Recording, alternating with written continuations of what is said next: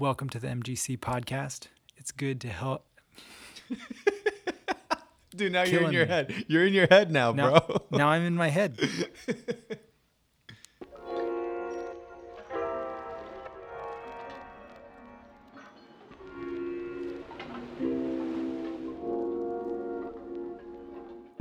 Welcome, everyone, to the MGC podcast. It's good to have you back. Today, I am guest hosting, Pastor Johnny here, by the way, as I interview our regular host, Alex Portillo, as he talks about the last several hours of Jesus' life before his crucifixion, the Lord's Supper, and especially the way he relates to Judas. Let's journey together.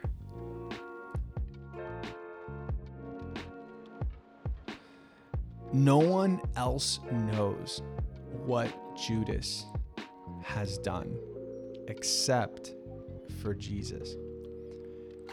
And Judas is kissing Jesus to pretend, or at least to look like he is in sympathy with what is happening to Jesus. And Jesus calls him friend because the disciples in that moment wouldn't assume that someone whom Jesus is calling him friend was responsible for any of this.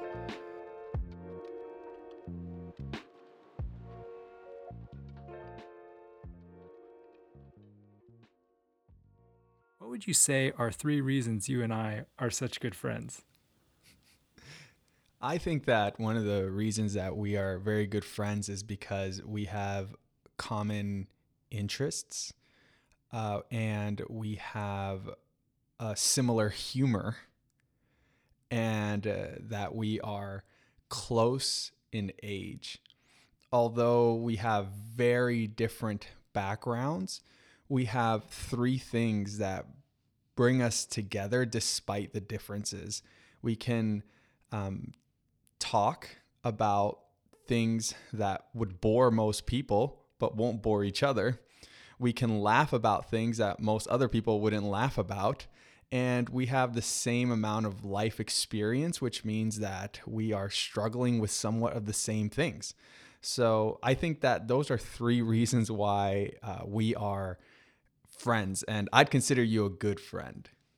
That's why you were the first one to come up to my mind, because it's particularly right now during this pandemic and starting at a church at the same time together. It's been a lonely time, at least for me. I don't know about you, but it's definitely been lonely for me. And you have been a person that has been constantly there. And so, yeah, you're my friend, and I appreciate you a lot. Man, that's awesome. I definitely would say that despite the fact that this has been such a kind and welcoming community, and I say this to everybody, joining a new church, a large church during COVID, when we can't hang out with people like we would under normal circumstances, it's hard. It is lonely. And it's been just such a rich privilege and a pleasure for me to get to journey with you as well and to be friends together. And if I had to answer that question, I would say one of the gifts that you've given me is your own vulnerability. And I remember I brought you into my office once just to talk about your life with Jesus and to learn from you and your journey a little bit. And that was just awesome. And you were willing to open up about something so personal. And I think that friendship is built on moments like that. And so I appreciate that about you. And it's fun to talk and laugh. And you're my friend because together. I have given you too much information also. That's why you're my friend. Yeah. But not in a real bad way. Just some extra.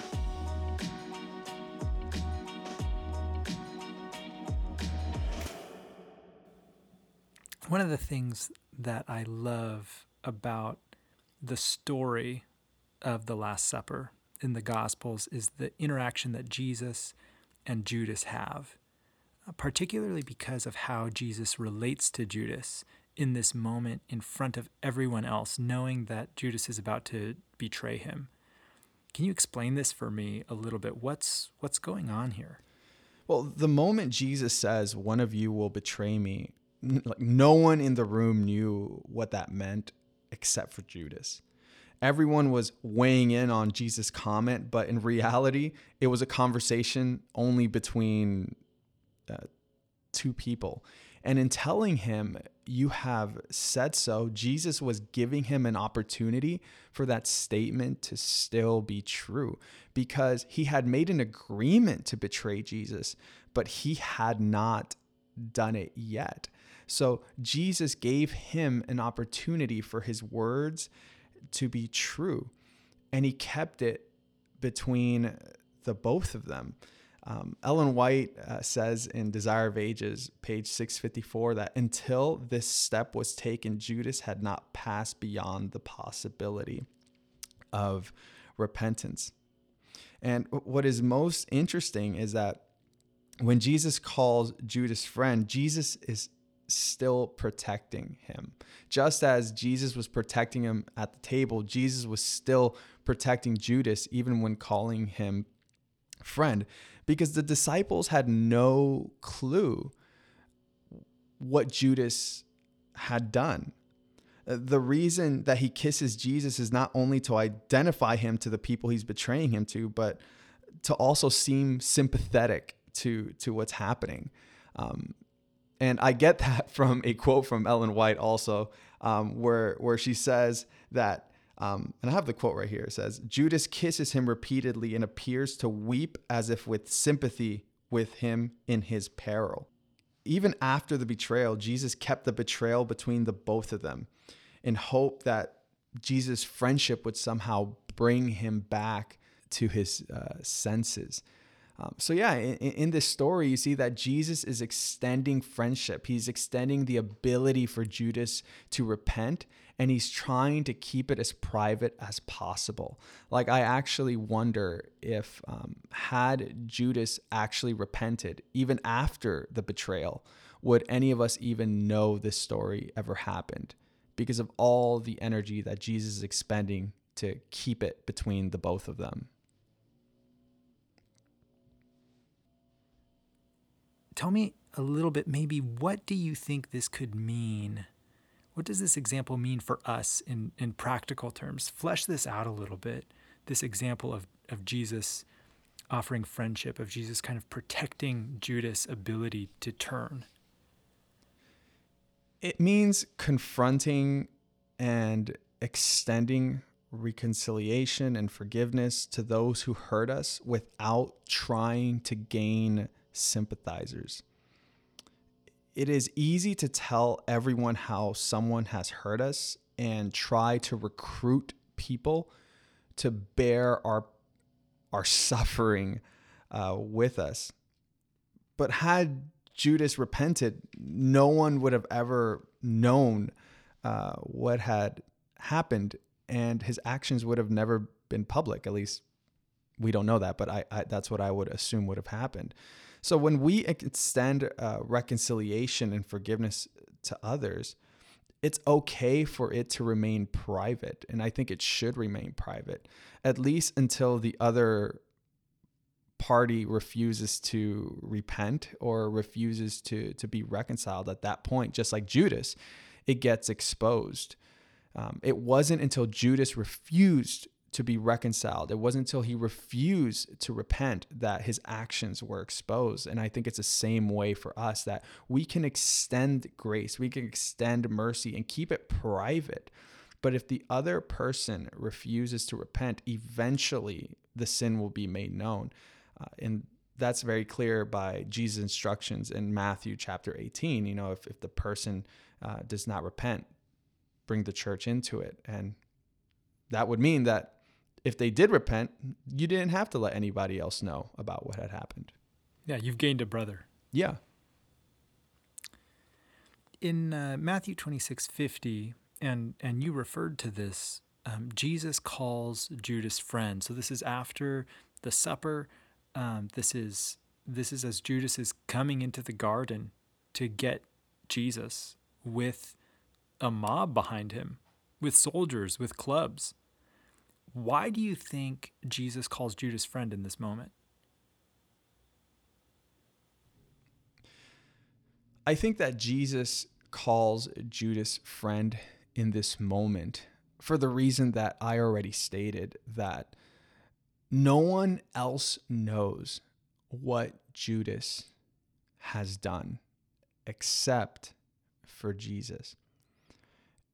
And Judas is kissing Jesus to pretend, or at least to look like he is in sympathy with what is happening to Jesus. And Jesus calls him friend because the disciples in that moment wouldn't assume that someone whom Jesus is calling him friend was responsible for any of this. But for Judas, who knows that Jesus knows, he would recognize that Jesus is still extending him a grace despite what he has done. Do you think it was hard for Jesus to call Judas friend in that moment? I think that the decision was easy, but the act was hard. We often assume that love and grace, mercy, all these wonderful things that define Jesus came easy for him.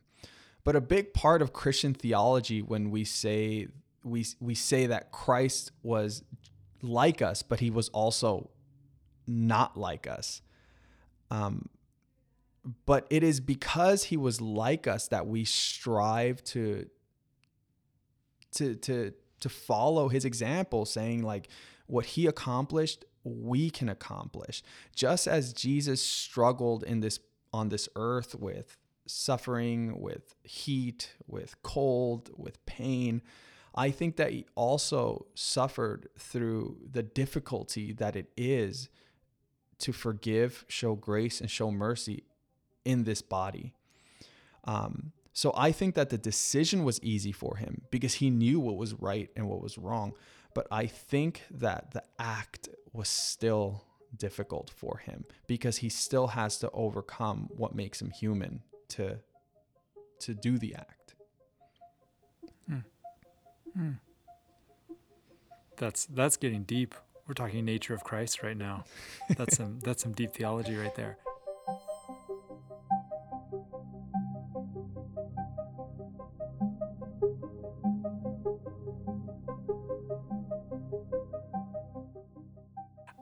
I want to unpack this a little bit more still. This word for friend, you mentioned something that was very interesting to me. This is not the common word for friend. This is a unique word for friend in the New Testament. And you said that this specific word for friend, this is like BFF, best friend forever, best friend for life sort of friendship. How is this word used in Matthew and the rest of the New Testament? The word only appears 4 times in the entire New Testament, and they all appear in the book of Matthew. And every time it is used to describe a person who is ungrateful or disrespectful. The first time it appeared where Jesus says, "What am I going to compare this generation to?" It is like children calling out to their friends on the streets, "Hey, when we played great music, you didn't dance. And when we played a dirge, you didn't mourn." In the same way, when the religious leader didn't listen to John when he preached. The second time, it is ungrateful workers accusing the master who had hired them of being unjust in their wages. And the second time, it is a peasant who was invited by the grace of the king to his party and disrespected him. And each time, the king and the master, they call these ungrateful people friends. It's a grace that is extended to them, a relationship that is affirmed between these people when it's not quite deserved. So when I hear you explain that. And I think that's a beautiful explanation. And yet when I hear all these examples, I'm a little bit more cynical, maybe. Like I can't help but wonder if this isn't actually a word for friend that's actually more like a pseudo friend, like, well, let me tell you, friend, you know? And why is it that you think it is a real term of endearment and not some sort of ironic term? In both parables, the character that uses the word friend is meant to represent God. And in each case, the word is used to describe the generosity that God has given to someone who is undeserving. In calling the abusers friends, he is exposing the evilness of the behavior. It is because they are supposed to be friends that the actions are all the more hurtful. It is because they are friends with the king, with the owner, that they should know to behave differently. If you, Johnny, were to do something wicked to me, what makes that action so hurtful is the fact that we are friends. If we weren't friends, it's still wicked, but it's not as hurtful because because what can be expected of a stranger? And if we are friends of God, that is what makes our rejection of God's generosity so hurtful, is because it's not a behavior that you would expect from a friend. Oof. Oh, I like that. That makes a lot of sense. And that hits me. It's like, I just thought about like if I dropped my wallet on the street, and I had $100 cash in it, if you come by and you pick it up, and you look at it and you see my license in there and you see all my cards and everything, if you don't return it, I'm going to be like, Alex, you're my friend. You're my friend. Why didn't you return my wallet? Whereas if a stranger doesn't follow up with me, I'm like, well, yep. But that calling out of a friend. One other thing that I'm curious about with this word friend, how is this word used in the rest of the Bible? So you talked about Matthew in the New Testament, but what about in the Greek Old Testament? How is it used there? Is it the same in the Old Testament as it is in these Matthew examples, or is it different? Yeah, and to clarify for anyone who is listening right now, the Old Testament was written in Hebrew, but the New Testament writers were influenced by the Greek translation of the Old Testament known as the Septuagint or the 70. I didn't get a big opportunity to look at its usage, but just as a quick glance at how the word was used in the Greek Old Testament, it's used how you'd expect it to be used. I don't think that every word leaves a trail, like there's some theological meaning behind every word. And as you know, Johnny, sometimes it's not the word, but it's the syntax of the word that is meaningful. And from my reading of it, there wasn't any particular pattern or meaning that I saw behind the word. Every time it's used as a friend, like someone who you're really close with. But what was interesting to me was more the usage of the word in the apocryphal writings. There's like 5 times or 6 times really that it appears in the Wisdom of Sirach. And every time it's almost like the wisdom is always contradictory because friendships are so complex. Like there's one, I actually have some examples right here. Like in 37:2, it says, is it not sorrowful until death when a comrade and a friend who turns into an enemy? Like, isn't it sorrowful when your friends turn to enemies? It's like, oof, when they pick up your wallet on the street. Yeah. Yeah. Or like when a friend turns you in to be killed and murdered. In 37:4, which is like just 2 verses after that, it says, a comrade of a friend will delight in merriment, but will be against him in a time of affliction. So it's like when things are good, your friends are there. But when things are bad, they're gone. And it truly, that is like the nature of friendship. And then the next verse, it says, a comrade helps a friend thanks to his belly, but in the midst of war, he will take a shield. In other words, when things are good, your friends are only there because you can feed them. But if there's war, your friends got your back. So you see, I think that the wisdom of the Old Testament, or at least the intertestamental period, because that's when this is, it says like friends have a complex relationship, that friends can let you down, but friends can also lift you up. And I think that is the wisdom, at least that the intertestamental writers took from this relationship of a friend. Interesting.